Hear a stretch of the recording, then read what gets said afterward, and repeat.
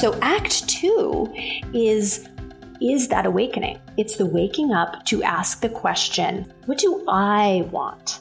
Not how do I be good? Not what do others want of me? What do I want?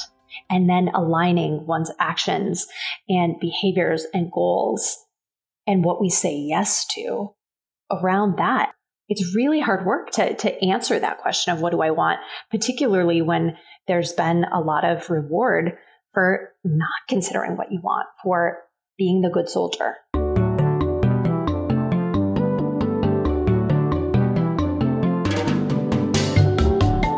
Are you new to working from home? Maybe you're figuring out how to manage a distributed team. Are you homeschooling your kids while trying to get anything else done? You've come to the right place. Work Life at Home talks with both newbies and experts as we explore the tools, tips, and techniques that will help you make the most of this new way of working. I'm Josh Freeman. Welcome home.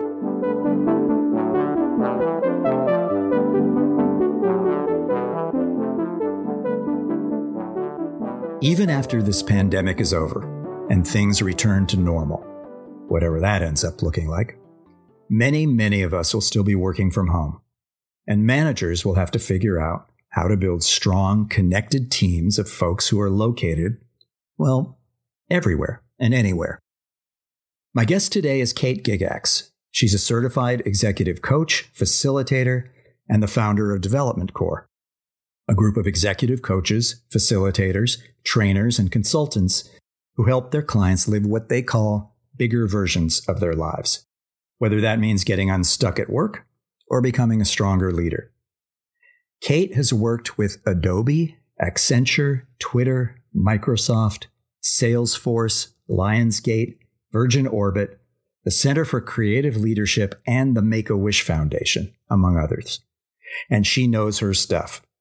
Let's find out more about managing your team well, balancing your career with the rest of your life, and coping with the challenges of working from home. Kate, welcome to Work Life at Home. Thank you. Thank you so much for having me. Almost everybody who manages other people at this point finds themselves managing remote teams. And as a manager, you've said that you represent the company to your team, that you are the company. Tell me what you think are the challenges about doing that, and where do people forget that? So when I say that to an employee, the manager is the company, what I'm referring to is called, the technical term for it is called the psychological contract. The psychological contract is something that we form. It's a script running in our heads the moment we join an organization.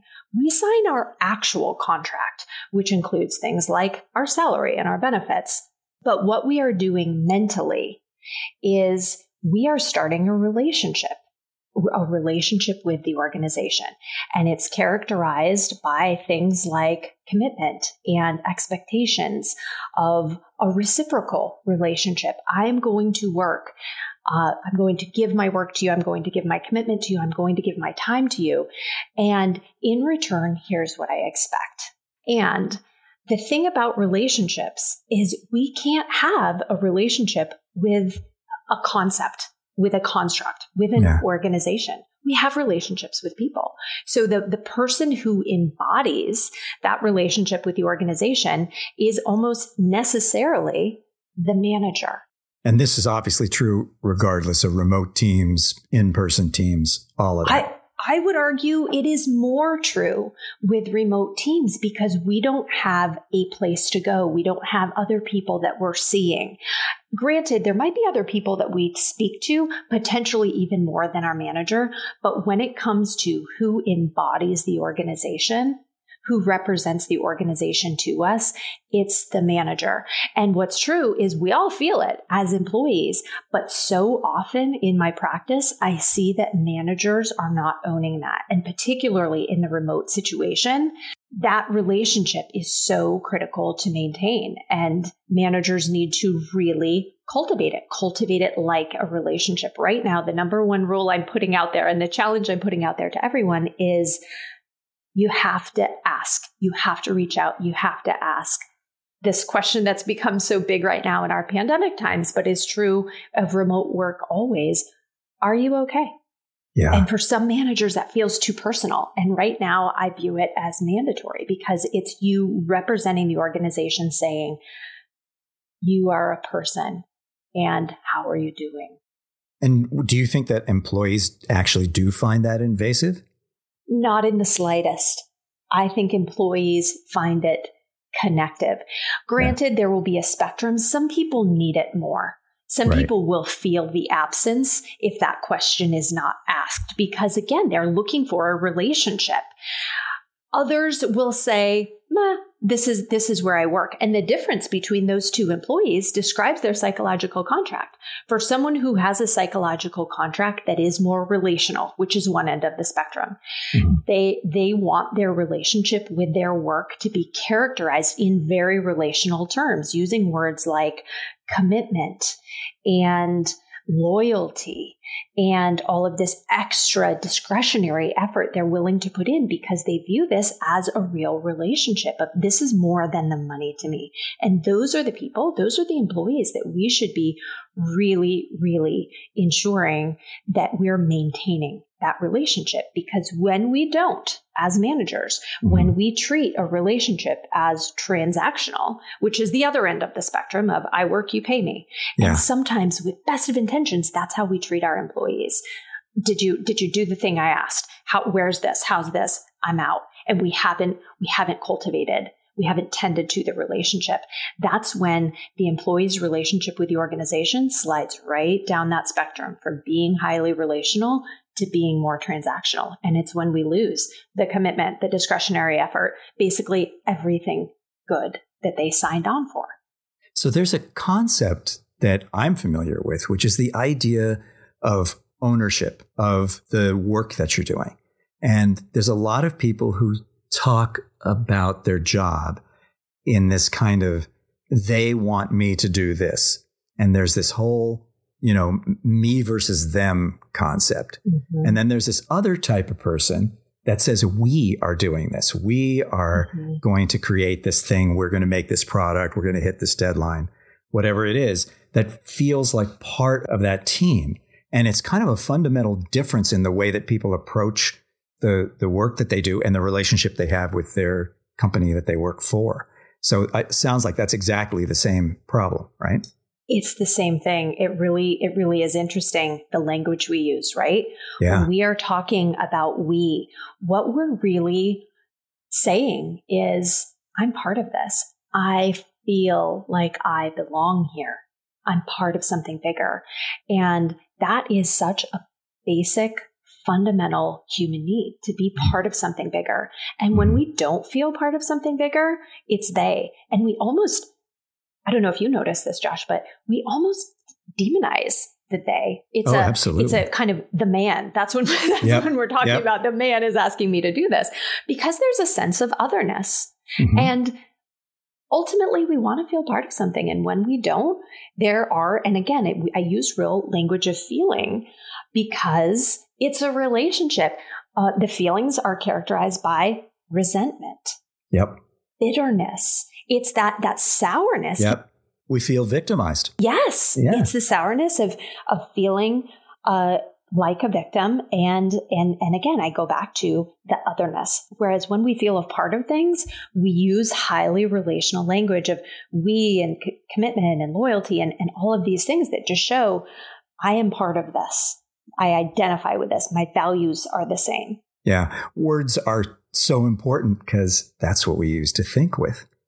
So how we characterize things is basically how we think about things. It's like, that's the language that we use. That's how it comes out. So how do you develop the trust that we're talking about? Because so many people have this idea of like, well, if people are working at home, how do I know they're working?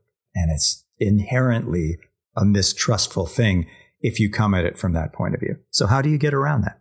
Yeah, that's a great question. And that is such a common belief of, I used to be able to see people and see that they were working. And if I can't see that, how do I know? And the number one piece of counsel or advice I would invite managers to consider is, would you regret if this person left? And if the answer is yes, that would be a regrettable loss. I encourage people to consider just trust. Let them prove you wrong. Yeah. And it is that easy. It's a choice not to trust. And sometimes we have our evidence of why someone isn't trustworthy, to which I would ask, so would it be regrettable? Would it be regrettable if they left? And when we consider that yes, it would be regrettable, then you have no other choice. Then you have to just trust that those are the table stakes. If you don't trust, that will show. It will show in your language. When we were in person, people used to talk about having a better poker face. And inevitably, when I would be delivering feedback, someone receives feedback around, you can see what they're thinking on their face. And very often the ask is, can you help me develop a better poker face? And my answer is always the same. No, yeah. I can't help you develop a better poker face, but let's look at what you're thinking that's showing up on your face. And trust is the same way. You can't fake trust. You can't, because it seeps through in, to your point, our language, in our tone. And what is true is that we have an incredible radar for when we are trusted. We can sense when it's not there. So my invitation to managers is, what if you did? People say I have a hard time trusting, and my invitation is, what if you just let that go? What if you just trust and let people prove you wrong? Because that is a felt sense that people will be able to feel. And when we break down what is trust, I love to use the trust quotient, which is, we're going to introduce some math here. It's credibility plus reliability plus intimacy, which that's the relational piece of it. And it's divided by self-interest. So given that self-interest is on the bottom, if we perceive self-interest, it brings trust down. So trust is a two-way street. So anytime we're talking about trust, and inevitably when we're talking about accountability, trust comes into the equation. We have to look at, to what extent are you being trustworthy? And if you are having trouble trusting your employees, what is it? Is it the reliability? Is it the credibility? Is it they're acting in a transactional manner with you? Or do you perceive that because they're working at home, they're self-interested in doing other things? And whatever you are diagnosing, speak to that. Get through that so you can trust. That if you have data to suggest that you cannot trust, let's diagnose where it's coming from and address it directly, because we have no other choice. Well, the thing is that people see this in a binary way, and it's not really a binary thing. It's a continuum. And so if you have a chance to check in with people on a regular basis, which you, I think, should as a manager, and you can sort of get a sense of their progress on whatever it is they're supposed to be doing, that seems like enough. Because if they're doing that in between, having to walk their dog and take care of their kid who's on, remote learning, and they have a baby, and who knows what else is going on with their lives, but they're getting their work done, then how and when they exactly are doing that seems like that should be their issue and not your issue. As long as you're able to check and make sure that, things are moving forward. I could not agree more. And what I'm seeing from the clients that I'm supporting, who are employees as well as managers, right? They're facing it from both ends. Sure, of course. I work with so many parents right now who have just been struggling to balance it all. And what I observe is that when their organizations, transmitted through their managers, are supporting, hey, I trust you. You'll get it done. You're managing everything. You're managing so much. These people are working late at night. They are working weekends to make up for virtual school and walking the dog and doing all the things that need to get done in certain time-bound ways. The net result is being and perceiving that trust from the organization is building loyalty. Right. And that is something far greater than the people I'm supporting who don't feel trusted and feel that they need to work the core hours and do what needs to get done within this time frame that their manager's working or that they used to work within. Their loyalty is going down. And those are the ones that are asking the big questions of, do I need a different environment now? If this is the way I want to keep working, or I need to keep working for now, maybe it's time to change. And we're seeing a lot of that. We're seeing a lot of mobility. The pandemic has given us all this collective opportunity to zoom out and think about how we want to be living our lives. And I've seen a lot of people realizing this relationship doesn't work for me anymore. And and it's the relationship with the organization. So now is really a call to action of we need to foster the relationship with our employees. I think managing remotely is the X games of managing. It makes everything a little bit more complex, and fostering that relationship is perhaps the most important ingredient to maintaining it, just like a real relationship. Yep. Exactly. Well, it is a real relationship, isn't it? It is. Yeah. We don't even need to make that distinction. Yeah. That's great. So this is leading me into another area here, which is this idea of people sort of thinking about, where do I go from here? Everything's changed so much. And I know that from a company perspective, things have changed for a lot of companies who just weren't used to this method of working. But on an individual level, people are thinking about, like, how do I go forward in this environment? What do I, where do I want to work? How do I want to work? And what things are consistent, what things have changed. And one of the things you talk about is that you work with women who are in the second act of their life. And I'm curious to know what that exactly means. What is a second act? And is this something that triggers it? Yes. This is a topic I'm so passionate about. Okay. So having navigated it myself. So in order to understand the second act, we have to start with the first act, right? The first act, just like the 3 acts of a play, is the beginning. It's the beginning of one's career. And as a young woman entering the workforce, particularly those with a high achieving orientation. So these are people often who were raised to be, and I put it in quotes, good girls.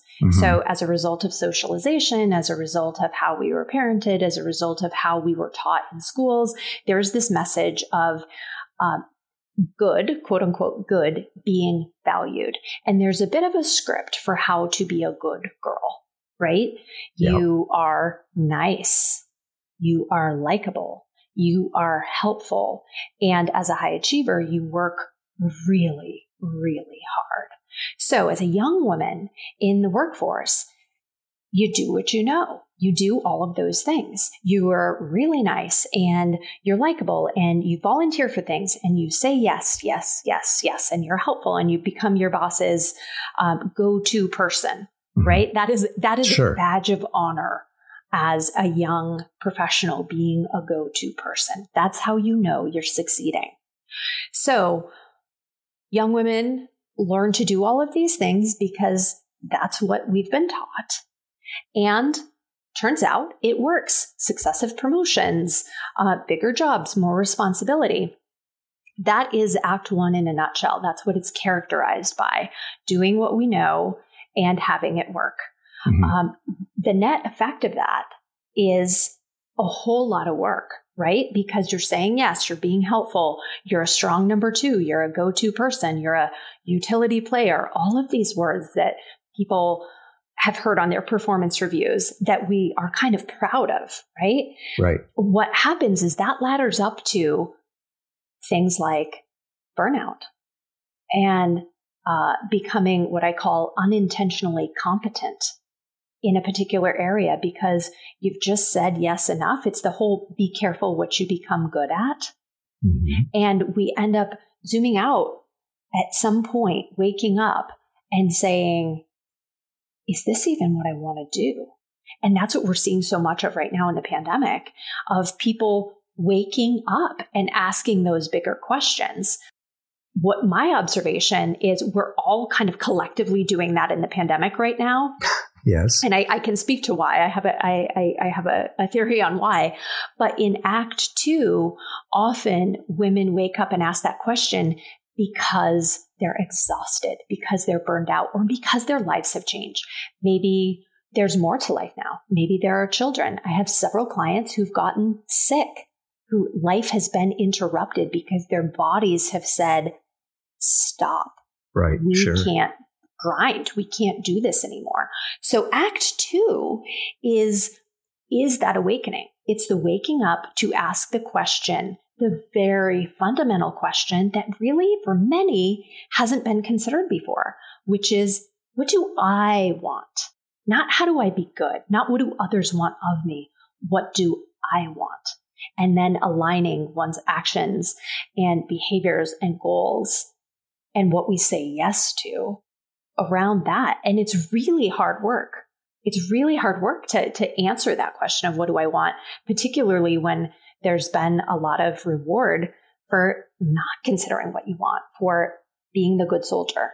Yeah, exactly. I mean, you're characterizing this as something that's unique to women, but I think it might be unique to lots of people who may or may not be female. And I know that Absolutely. there definitely has been times in my life where I've had to stop and go, is this what I really want to be doing? Is this right? Absolutely. Does this feel okay? No, maybe I need to do something different. And it is just so difficult. It's really easy to figure out, this makes me uncomfortable. I don't like where things are right now. Figuring out what else to do instead. Whoa, that's a whole other process and challenge. That's so true, isn't it? And I'm guessing you encounter that. Absolutely. Well, that's true for all of us, which is so interesting. Our bodies and our intuition will tell us what we don't want. That part's pretty easy, right? That's what you're describing. Yes. But converting that into what we do want that's the work. That's the work, because it's not the inverse of what we don't want, right? Right. And we can't just turn that on its ear and say, yeah, I don't want to work this much. Well, that must mean I don't want to work. Mm-hmm. That's not true. Right. It's finding out that, well, how do I want to work? Which is the real work. And that's where I absolutely agree with you. Act 2 is not unique to women.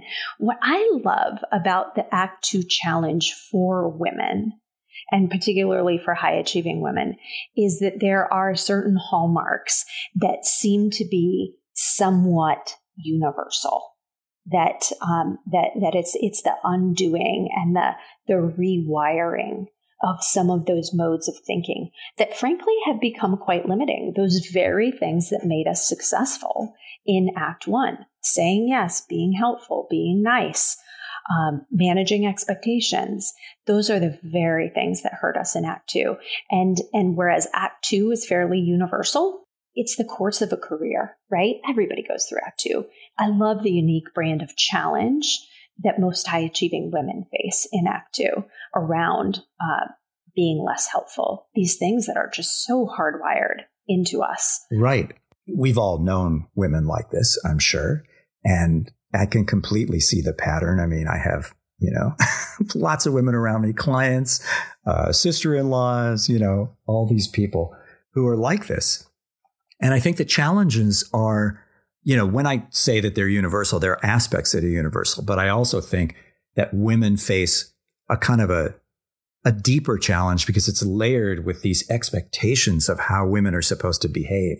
And when I think of, I think of clients, for example, that I've had, as you're describing these people, these kind of nice people who are high achieving, working their butts off, those women, I'm contrasting those to some others who I've known who are just like trying to be guys or something. They're like, they are caricatures of the evil boss who yells at everybody, And I think there's everything we've talked about keeps coming back to this idea of it's not binary. It's like you don't have to turn 180 degrees and become a terror to people. You can just focus on the things that are positive and productive for you, keep the good relationship stuff alive, but not say yes to everything and not become a doormat.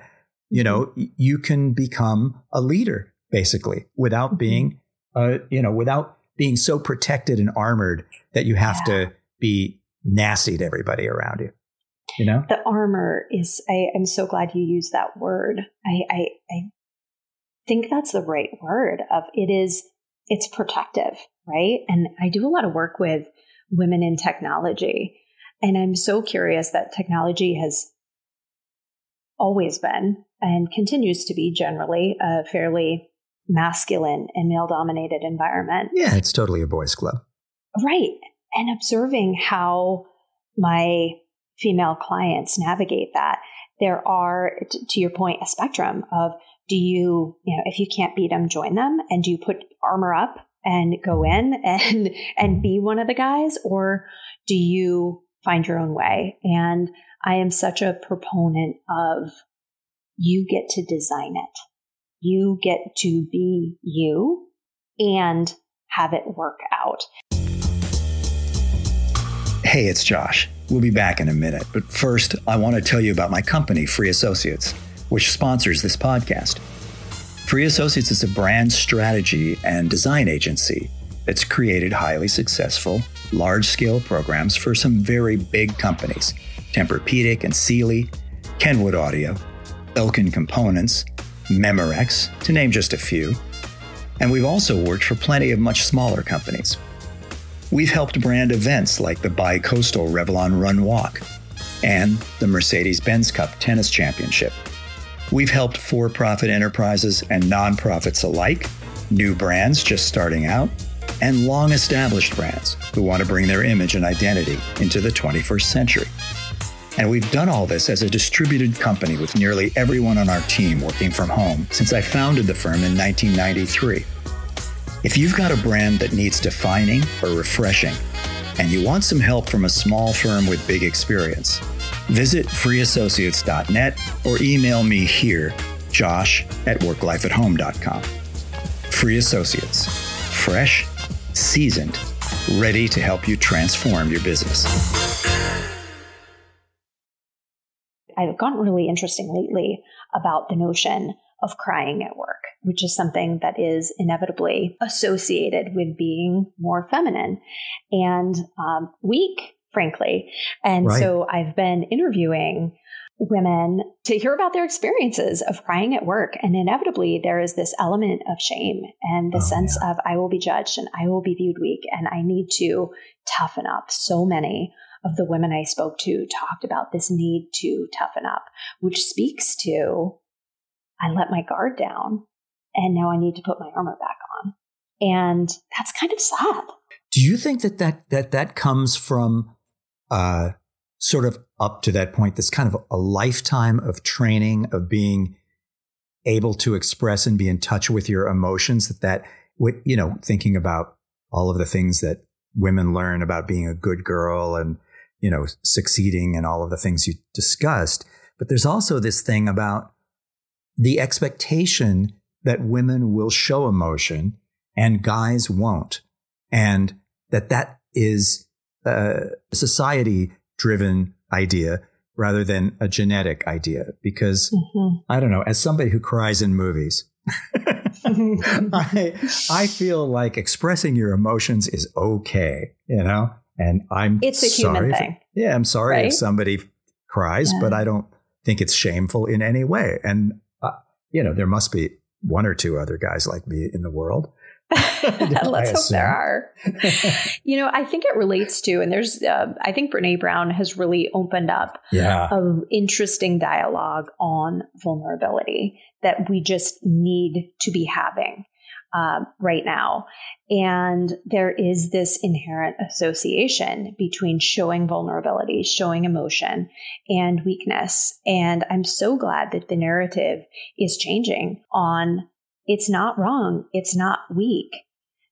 It can be, there's power in it. There's strength in vulnerability. And I will tell you one thing that is true of so many women I've spoken to, that their tears have been tears of rage and anger. Yes. And one of my clients said, these tears are not me crying because I'm weak. These tears are me punching the wall because I am furious. And coupled with lots of other feelings, right? I mean, I assume when you are so angry and so upset in a public situation, it's probably because you've been shamed somehow.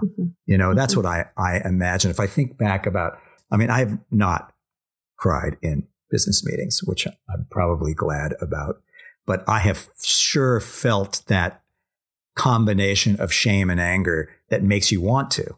And it's such an awful kind of it's not self-defeating, but it makes you feel so bad as a person in so many ways at once. And I'm expecting that's what comes out when it's leaking out as tears, is like this combination of like, I hate this person. They made me look like an idiot. I'm terrible at what I do. It's like, I look like an idiot because I'm crying, like all of these layers of stuff. Does that mesh with what you're saying? It's so many layers. And then inevitably what follows is the vulnerability hangover. Tears or no tears. I think most people can relate to the vulnerability hangover, where we have shown something that made us feel weak. Yeah. And maybe the display of it did not feel like weakness, but people's response made us feel weak. And that thus begins the shame spiral, which is the vulnerability hangover of, why did I do that? And how am I going to show my face again? And all of this relates to confidence, and not so much confidence in if we're more confident, we don't do that, but some of those events that are fairly traumatizing affect our confidence. And I will say that of the women I work with, about 80 to 90% of them would like to feel more confident, which is really interesting. And there's a great Harvard Business Review article that talks about the gender differences in confidence versus competence, right? So women are much more likely to do our homework and to make sure we are competent before we speak up. Whereas our male counterparts are much more likely to say, well, if I speak about this with some authority, this is the embodiment of mansplaining, right? Oh, yeah. If I can speak about this with authority and then check my facts later, that's good. And so while women are more likely to be off doing their homework, our male counterparts are saying, here's what we need to do, and we're listening. So when I work with my clients on confidence, I don't like to talk about it as confidence, because there is one thing that is true for most high achieving women, and that is, and I am one of them. So I use myself as an example, that we identify with this concept of enoughness. So much of our lives have been characterized by our relationship to being enough. Am I smart enough? Am I pretty enough? Am I thin enough? Am I working hard enough? Yeah. Am I doing enough to get to the next level? So it's a bit of a trigger, this notion of, am I enough? Am I enough of all these different things, that when we talk about gaining confidence, it strums that chord of enoughness of, oh, great, yet another thing I am not enough of. And when it comes to confidence, boy, that's a narrow target, because no one likes a woman who's too confident. So it becomes this very narrow field that we're trying to hit, of getting the right amount. So I feel confident enough, but not too confident that I lose likability points. Yeah. And so you no longer get to be the good girl. Right. Yeah. Right. So, all right. So how do we resolve this? So here we are stating the problem very clearly. What can people do to, help them turn the corner a little bit and go down a path that leads to them feeling either more confident or less worried about being confident? Yeah. So I like to just take confidence out of the equation. So for people who identify with wanting more confidence, I say, let's focus on your strengths and being in your worth. And what I mean by that is, when we can own our strengths, when we can true up and own to, this is my zone of genius. You can say a lot of things about me, but this thing I am really good at. This is my strength. When we can operate in that zone, because most of us are moving through our lives focusing on what we're not, right? You mentioned that earlier. It's so easy to think of all these things I'm not. I'm not great with numbers. I'm not great with details, whatever it is. That if we can just flip the focus on our strengths and own our strengths. And then what I mean by being in our worth is knowing our value to the organization, knowing our value to our families. And one thing, part of the reason why I love working with working mothers, particularly right now, because there's so much suffering there, is I like to help them link. You know, you're a good mom. You know that. Most women have confidence in that. To the extent we can bring what you identify with, being a good mother, into your work, because you're a leader. As a mother, you are a leader. Yeah, how do you bring that into work? That's when you are in your worth of, I know I'm good at this. And you know what? I might cry, but your shame that you're putting on me doesn't knock down my confidence. So being in our worth is knowing our value, being able to communicate it with conviction, and being able to stand in our strength without doubt. When we can do that, and we've all had those meetings or those situations where we have done that, and we can say, you know what? I feel proud. I did a good job, and I can own that. Confidence is a byproduct. So what's a way of getting in touch with that that somebody could actually do? I mean, I'm imagining something like journaling would be really good for that. But what do you tell people to do? You know, one of the things I do for a lot of my clients is I collect feedback. And so I will go around and I will interview their colleagues. And the number one question I ask, the first question I always ask is, what are this person's strengths? And because we are so obsessed with our weaknesses, inevitably hearing one's strengths is one of the most surprising pieces of feedback. Everybody anticipates getting skewered by feedback, right? So when I start out with, here's what people think you're really good at, inevitably, there's a, really? Oh, well, that feels nice. And often there's a discounting of, okay, well, let's get to the weaknesses. let's get to the point of this exercise. And when we can shift that and really kind of bask in, yes, I am good at this. And this thing that I'm good at is what's going to make me extraordinary. Shoring up my weaknesses is not ever going to lead to my greatness. It's the doubling down on my strengths will lead me to my greatness. So being able to pause on the strengths. So the number one thing I would suggest people do is go ask, what do you think are my unique strengths? Because you know what? People like to have that conversation, and others know. Others can tell you. So even if it's asking your partner or your family, but I would encourage people, ask the people you work with to tell you, what are my strengths? And they will tell you. And then the second biggest challenge is believe it and observe yourself doing it, because we observe ourselves in our weaknesses all the time. We rarely catch ourselves in our zone of genius, in our strength. And when we can flip that mindset of being less obsessed with our weakness and more noticing strength, that's when we're in our power. That's when we're in our worth, saying, damn, I'm good. I'm good at that. And not in a braggadocious way, in a self-compassionate way, in a supportive way. Because we all know, you think of, for people who are parents, you don't get your kids to do things by saying, listen, you idiot, do this. You'd be mortified if someone said that to a child. Yet that's how we speak to ourselves all the time. So a big part of it is shifting the mindset and shifting that narrative to, okay, you've got this, you can do it, we can figure this out. And when we are doing that, we're in our worth. We're not badgering ourselves. We're not critiquing ourselves at every turn. And turns out that internal critique that's going on, that degrades confidence quite a bit. So the extent to which we can quiet a bit of that inner critic, that builds confidence. That sounds like a really good place to start. I was thinking while you were talking about the process of doing my website, and there's an interesting thing. It must happen with people when they have to do their resumes and all that.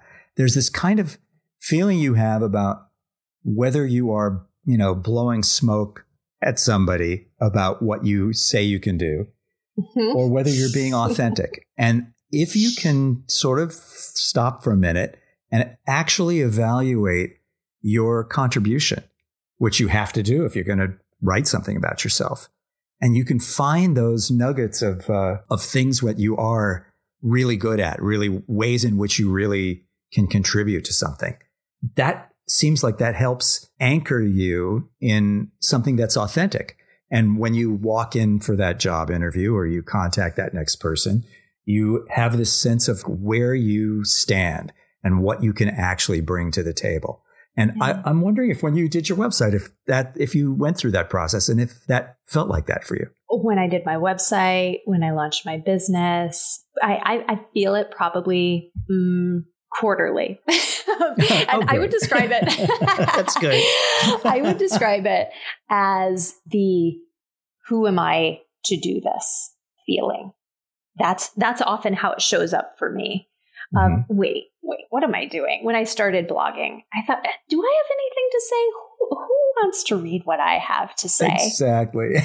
And it's that who am I? Who do I think I am? Which that is a script. I like to think about it with our phones, right? I don't know about you, but I'm somebody who always leaves a lot of apps open on my phone. So every once in a while I need to swipe up and close out a bunch of apps so it'll run more efficiently. And I think the same is true of our brains. We have these scripts running in the background that are just slowing us down.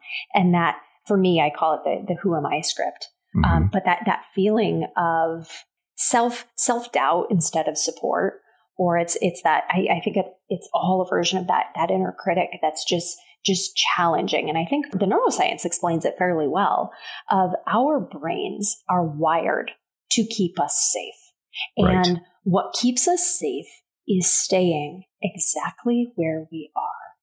Any change, even when it's something we want, is threatening. Absolutely. And that has evolved. So our brains whisper these things to us that just aren't true in the spirit of keeping us safe, because any change is threatening. So when we're building a website or trying to do something new or starting to write, our brains whisper to us, who are you to do this? And there are other people better at this than you. And if we listen to it, then that is a surefire way to stay stuck or to stay small. And so the nice thing is when it says that, for you to be able to notice that that's happening and go, oh, there's that again. Okay, there it is. Fine. And you let that go. And then you go do whatever it is you were going to do, like write your blog. Yeah.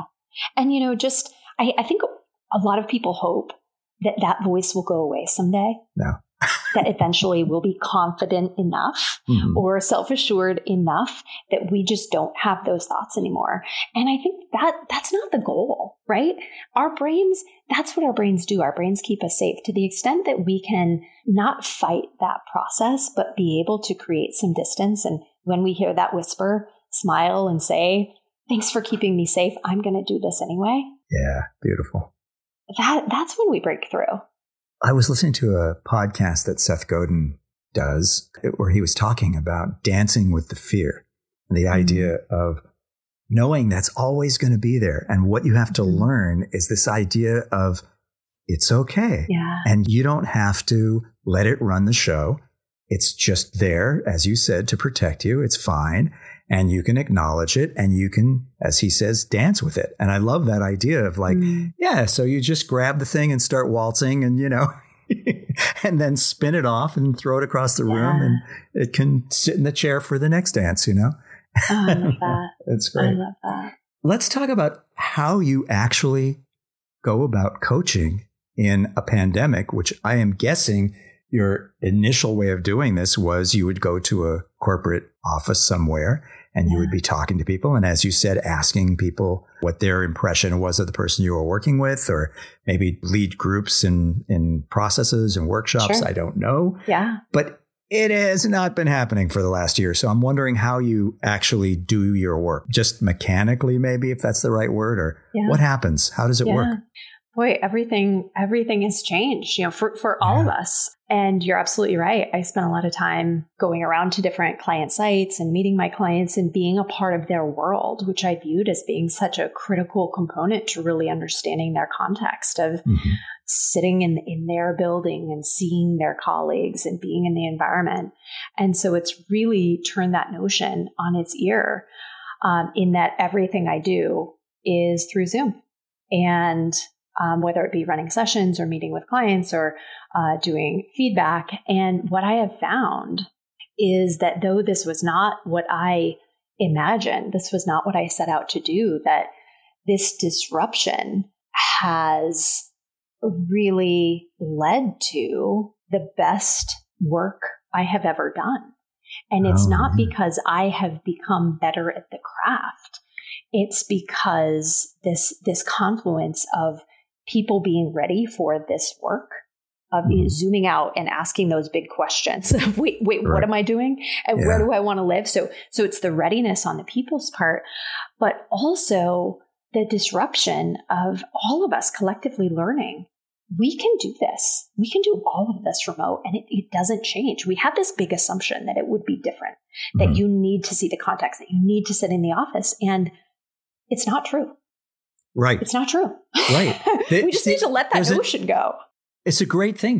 There's an intimacy with Zoom that actually works really well. It's different, and when you said, it's like we had this assumption that everything would be different. Well, yeah, it's different. It's different, but it's not bad. It's not different. Bad. Right. It's just different. It's not worse. And I encourage, there's a program that I do that was all in person, and it was people from all over the world would fly in and we would spend these days together, and we pivoted that to a virtual program. And we had to shift the language around virtual is second best. And if we were in person, and speaking about being in person longingly, and just accept, which I realize is really hard, we're not in person. And frankly, I have no intention of going back to being in person. This works. This is enough. And we can thrive doing this. We can do exactly what we need to do, whether it be in a program or in the one-on-one relationship. People say, I need to see people. And I challenge that. I challenge, what are you missing? Or is that a script that's running in your own mind that you think you need that isn't true? And for me, it's not true. I've got everything I need to work virtually, and this now is the way I work. And yes, I think we do need human beings. We need social interaction. We need connection with our families. There is stuff that we need that is real and that is being deprived during a pandemic. Absolutely. But I don't think it's work. I think it's work either. As you know, I've worked remotely for 25 years now, and I find working just dandy with that circumstance. But that doesn't mean I don't want to hang out with my friends and go have drinks or go out to a restaurant or see my kids or any of that stuff. That's really important. But it isn't important to getting the work stuff done.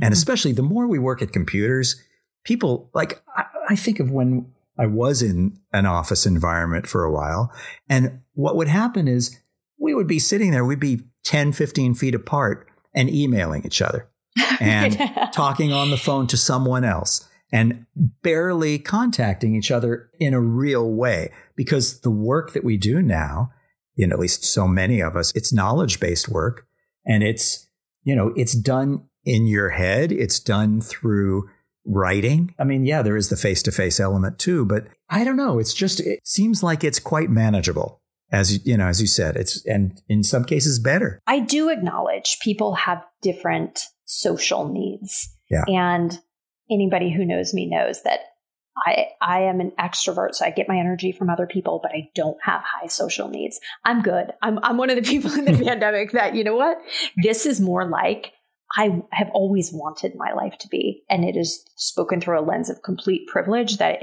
I am able to say that, and I'm aware of that. But there are other people who I fully acknowledge are struggling with the lack of social interaction.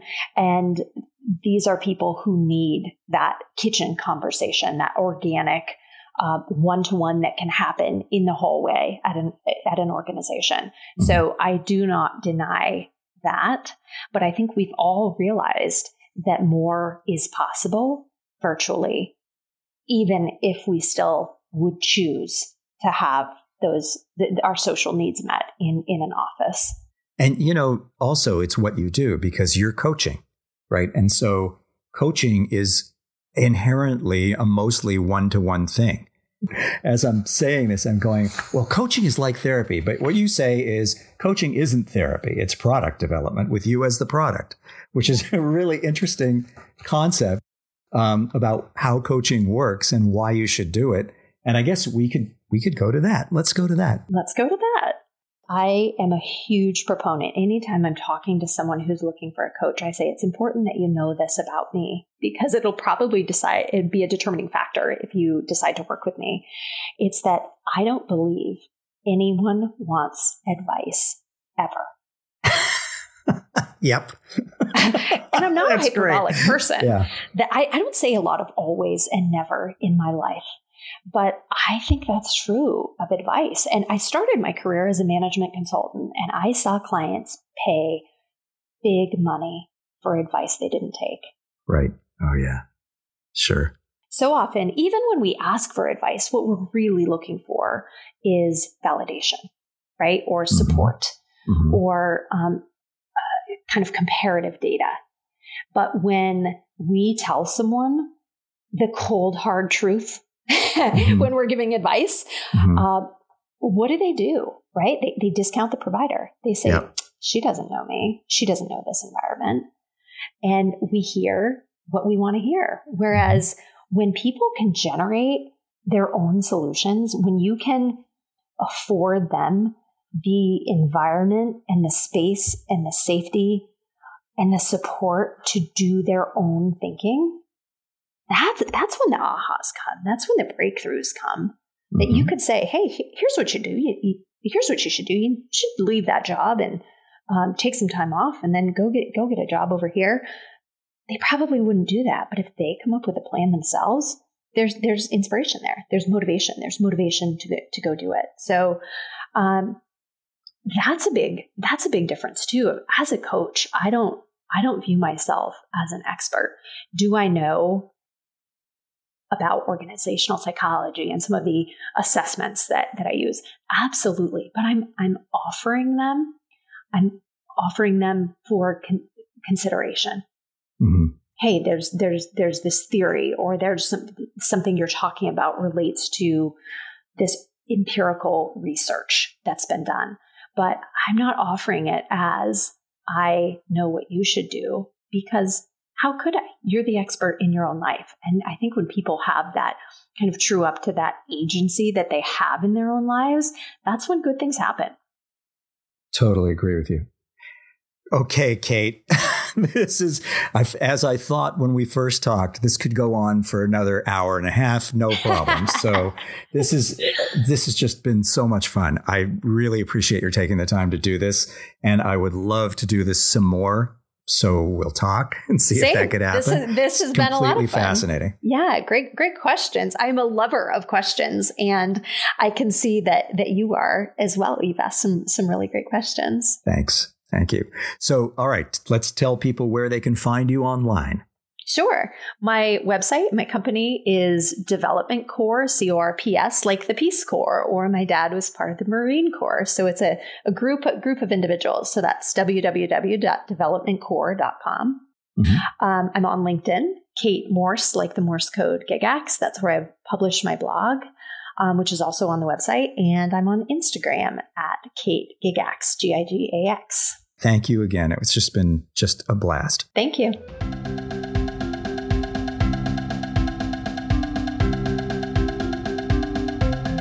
Well, that's it for now.